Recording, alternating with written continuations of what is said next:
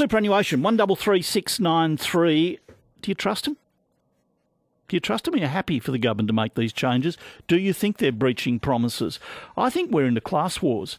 I mean, effectively, Labor's planning to tax success. The party wrote reports on how Bill Shorten lost an election by fiddling with superannuation. Well, Albo's doing worse. The policy, you can argue it needs a look. The strategy's a disaster. Do you believe them? Do you trust them? They're putting the whole industry into chaos. Should income on high super deposits be taxed more severely?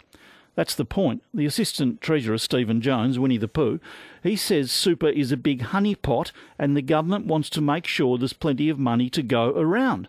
Now, if that doesn't ring alarm bells, nothing will. He's talking about getting his Winnie the Pooh paws into your money, sharing it around. Effectively, that's what he means. You've put it in there legally, you've put it in there responsibly, you've been entitled and, in fact, encouraged to do so, and now he wants to get his paws on it. There are so many aspects to this.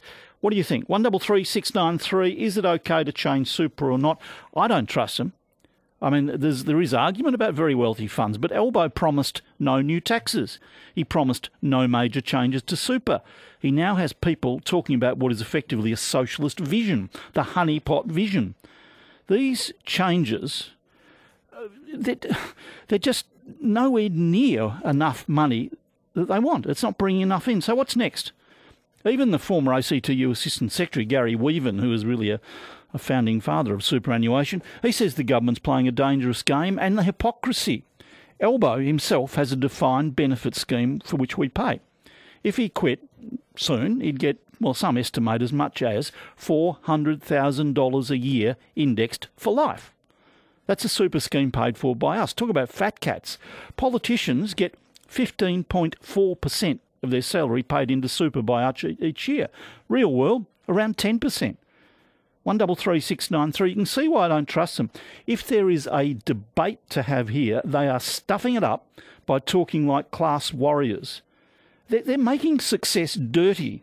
If you've worked hard and long and legally to set up a healthy super fund, oh, you're an evil person. You're an evil, nasty, successful person screwing the underpaid worker. The attitude worries me as much as the changes, because if this is the attitude of this government, heaven help us. Oh, and you reckon they don't feel a bit guilty? That same Winnie the Pooh, Assistant Treasurer Stephen Jones, has on his website a prompt, a promo and a link to a page.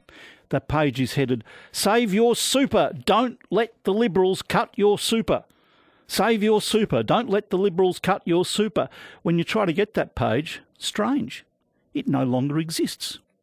Strange that.